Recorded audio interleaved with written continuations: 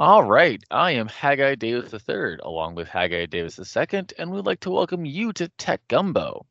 Our show is a conversation about the past, present, and future of all things technology that we like to keep topical, interesting, and digestible. We want to thank our sponsor, Cardinal Capital, for making this possible. Cardinal Capital connects businesses to capital. It doesn't matter what business that you are in, Cardinal Capital has the resources all across the United States that are willing to help fund organizations of all sizes, life cycles, categories, and locations. Cardinal Capital works with you to craft the best commercial finance package for you to achieve your business goals. Whether you're looking to refinance current debt because of the new government programs and favorable interest rates, or finance new equipment, or maybe you're trying to acquire another business entirely, Cardinal Capital has the resources to make it happen.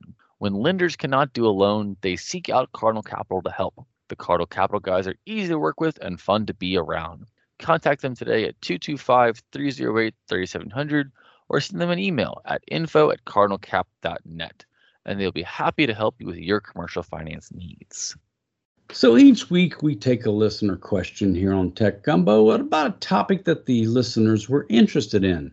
They went to our website, techgumbo.net, clicked over to the tab for question of the week, submitted the question, and this week's question was, I bought a Chromebook during the pandemic, and it's going end of life. Now what? This is a great question. And at first, whenever I saw it, I was a little surprised, because the pandemic wasn't that long ago.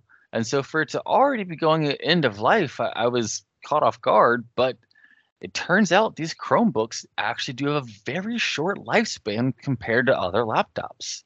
So if the Chromebook is already going end of life, I'm guessing they didn't buy it brand new, or it had been in circulation. These Chromebooks typically are given about a 5 to 7 year before they expire, but they actually have expiration dates, not just end of life support like on Windows computers. They just stop working. Yeah, and again, on a Windows computer, when you get that end of support life, it just means they won't push out new software updates to you.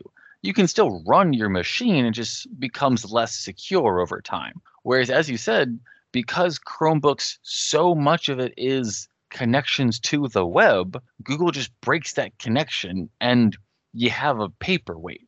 That's right. And so many of these school systems, when everybody was being sent home and did the whole year of school from home, then everybody needed some type of computer.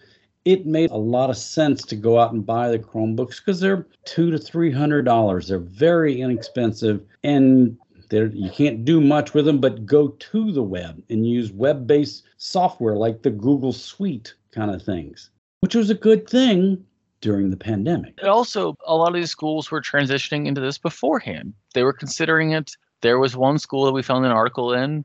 They first looked into this for the 2018-2019 school year. But again, their expiration date was 4 years after they bought it.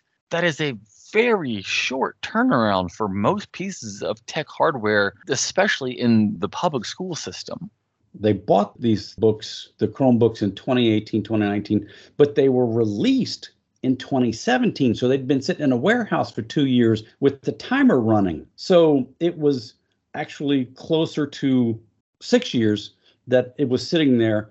And yes, but still, that's 6 years for a device that all it does is go out to the web and have it end of life, literally end of life, that quick. That's kind of harsh. And so, a lot of schools were saying that it was much easier to get that upfront capital to buy the Chromebooks because they were 2 or 3 times cheaper than the PC, and they were 5 times cheaper than the MacBook. And so, all right, the school could sit there and they could buy 100 of them, or they could, buy however many they needed. Well, now that they're all of a sudden they're going end of life and you have to make that purchase again. Well, if schools were in the position wherever they didn't budget for that next round, then you're kind of stuck in the lurch here. For those Chromebooks that do go end of life, they just become e-waste. You can't recycle them. You can't reuse them. You can't sell them anywhere. They've got to be scrapped. And that's one of the differences between the MacBooks, that after 4 years, MacBooks still retain a good bit of their value. And so the resale market for them is pretty good. And that does, whenever you're factoring in the total life cycle cost of that device, that can make a difference. And even the PCs, while they may not be holding the value as well as the Macs, you can still ship them overseas to much less fortunate countries where they really need some kind of technology, and they will still work in those other places. The Chromebooks just won't. And again, because you're not able to sell them, you're not able to resell them, you have to pay to have them carted off site because it can be a lot, it can be expensive, and it's not just any old shop that will take them. You need to have someone who specializes in reusing and recycling e-waste, because that's what this is that it is not throwing away an old TV. You don't just, or you shouldn't just throw it out on the street. You should bring it someplace that is capable of breaking it apart, because there's a lot of metals inside of it, a lot of those batteries inside of it need to be properly handled and properly taken care of. So to answer the question, that Chromebook is going to end of life. Take it down to a computer recycling place and have it recycled the right way. And then if you really like the Chromebook, go buy another Chromebook. You're still going to, having bought the second one, be less money than having bought a brand new Windows laptop, much less than having bought a new Mac for sure. But it just means you're going to have to change out your hardware that much more frequently. So thank you to the listener for that question. That was a fascinating question. And because of that, we will be sending out a Tech Gumbo mug. If you're interested in seeing that mug, it's a big 20-ounce mug with our logo on both sides of it. We would love to send one to you. So go to techgumbo.net, go over to the question page and submit a question so we can send you a Tech Gumbo mug. Moving on to our big story is going to continue to be around large language models, around the ChatGPT and other things like it, because this is just becoming prominent. It is becoming prevalent. It is everywhere, and it is not going away. This is just a part of society now. And so one of the interesting things that some researchers from Stanford and UC Berkeley found was that it is experiencing drift, is the term they use to describe it, which means that the answers that it gives change over time. And in fact, they've gotten worse. That's right. Some of the answers, when it was just 3.5 back in March versus 4.0 in June, you're getting different answers. Now, part of that is 4.0 has got more information that it's taking in. And if it's being given bad information, then garbage in is garbage out, as that old phrase comes back around. You've got to be careful out there. And so it is still very smart. It is still very good, but you've got to be careful with what you're doing with these large language models. Right. And so it's the type of tasks that you don't normally use it for. For example, they looked at, can it identify a prime number? And so they said that in March, GPT-4 could do it with a 98% task, but by June, it had dropped to a 3% effectiveness rate. If I need to identify a prime number, I'm not going to GPT for that. I'm going to Wolfram, I'm going to Google, because I know that those pieces of software are better at that specific task.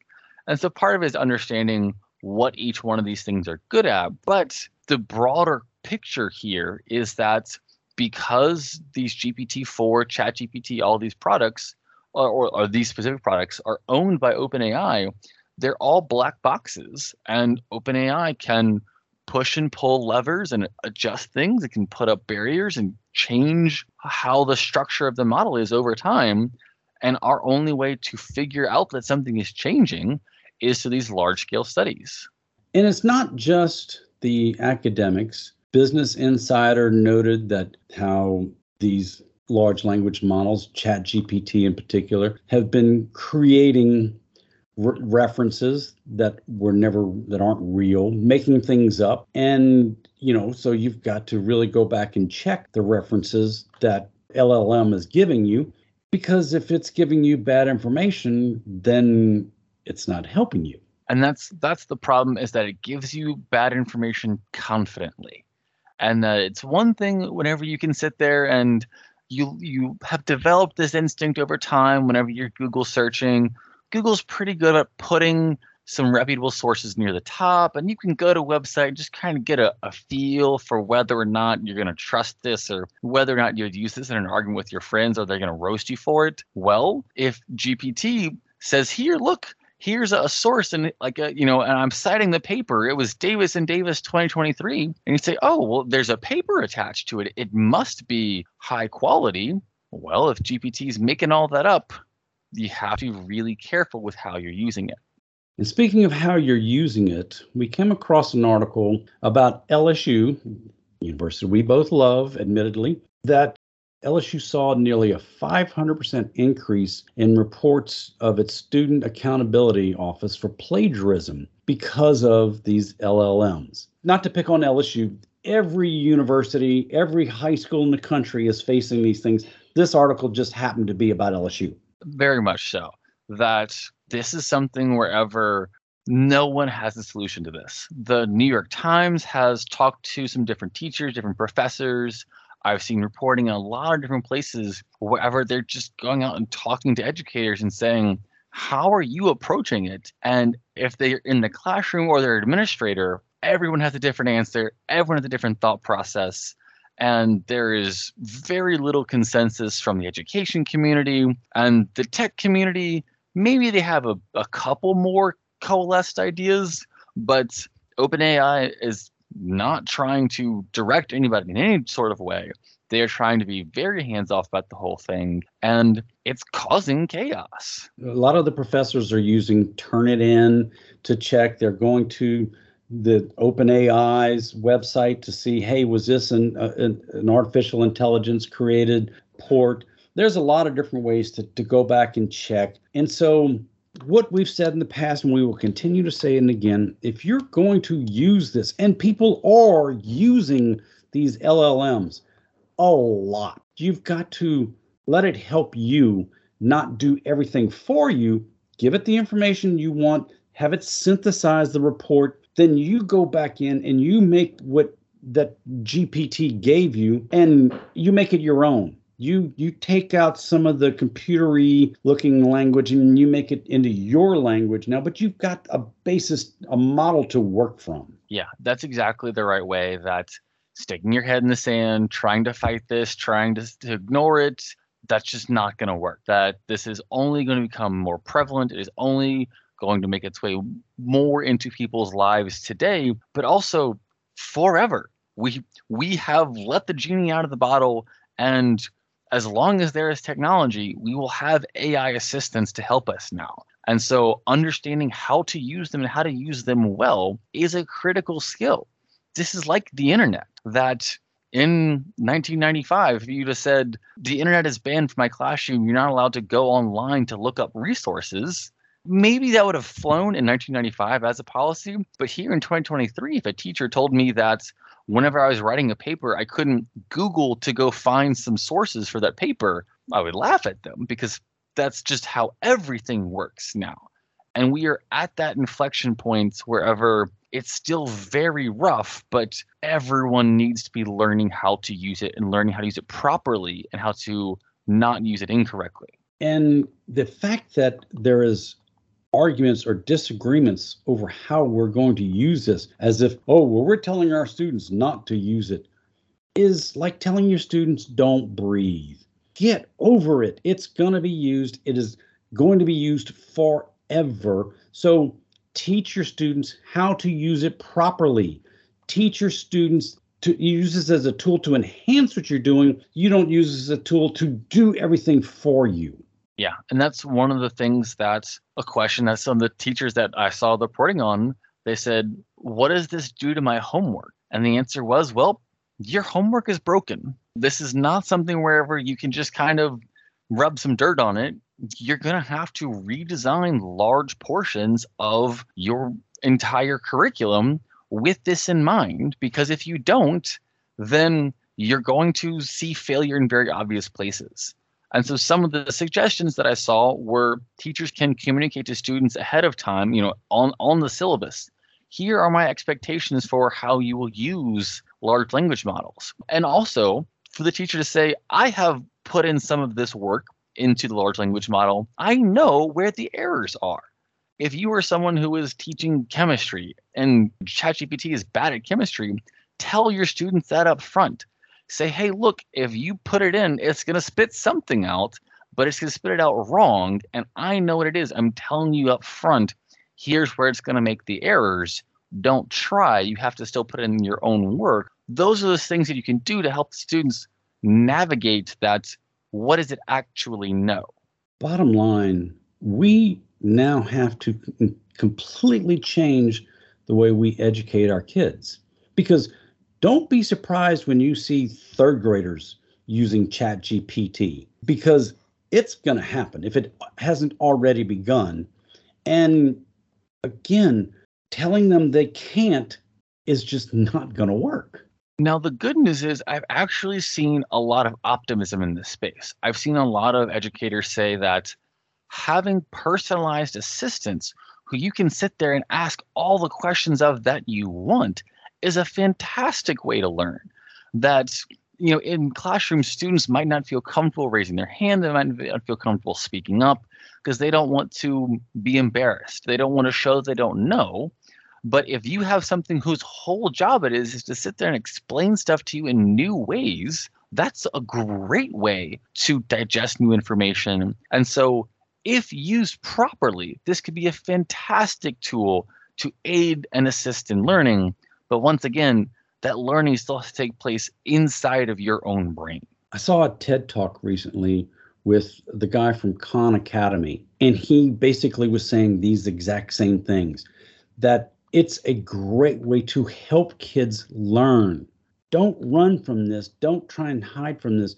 Learn how to teach from this and use it, because it's a great educational tool. It's not a bad thing unless you make it a bad thing. I think that it's very similar to thinking about Wikipedia, and that if you go to Wikipedia, there's so much fantastic information there. But again, you have to understand how to use Wikipedia.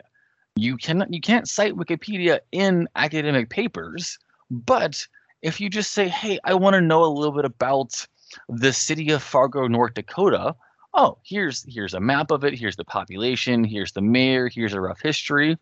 Okay, cool. Those are the kind of base level stuff that it's not super critical if it gets that right or wrong. Maybe there's an error in there some way. Maybe it gets the mayor wrong. For me, that's not a super important piece of information unless I'm specifically doing research into that. But it's those types of things wherever you're learning about how to use this tool. And that's much like we went through this whole phase wherever for a long time teachers were like, never go to Wikipedia. Don't trust it. Anyone can edit it. It's a bad source. It's awful. It's evil. And then we kind of came around to it and said, oh, it's a great first step. That is exactly how we should be thinking about these GPT models, and that they are great first steps. Learn to incorporate them, learn to use them, but they are not the final step. You have to build them in. Absolutely. And they're not perfect. They're machines.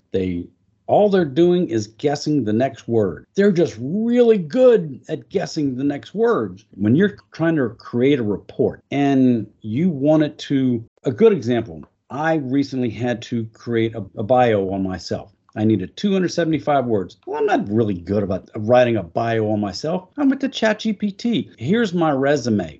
Give me 275 words. And it did. Now, it took my resume and some things that I added in there, and it synthesized it into a nice little report. Didn't know who I was before I did this. So it took my work and it made it better. Yeah. And so how I've used it recently is that over the summer, whenever I was in Korea, I learned some ideas about how to apply machine learning in some specific types of different models. And I'm about to give a presentation on it soon. And I said, okay, I want to brush up a little bit.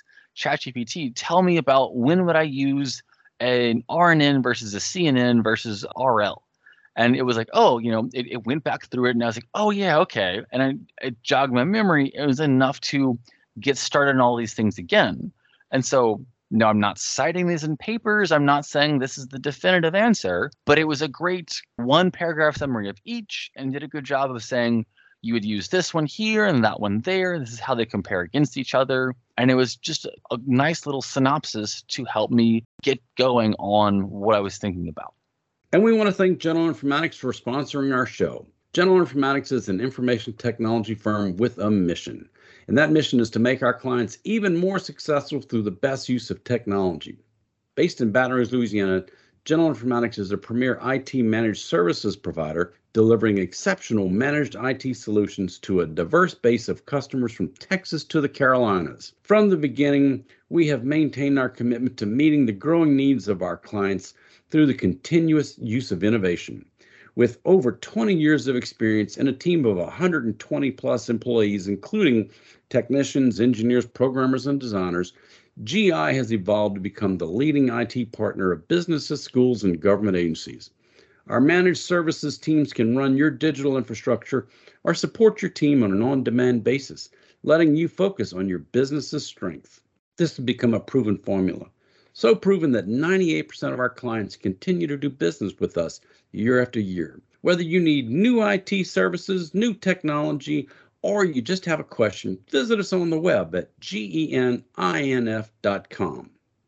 And if you enjoyed our show today, we're here on Talk 107.3 FM every Saturday at 4, and the show will rerun Sunday at 4. If you missed any part of our show, or you would like to hear any of the previous episodes, check out our podcast, which is available on most every platform, including Google Podcasts, Amazon Music, TuneIn, Stitcher, Podcast Addict, Overcast, Player FM, and more. And when you're there, be sure to subscribe so you'll be notified every time a new episode is posted. If you like our show, if you have some suggestions or want to submit a question, let us know by visiting our website, techgumbo.net. Thank you for listening to Tech Gumbo.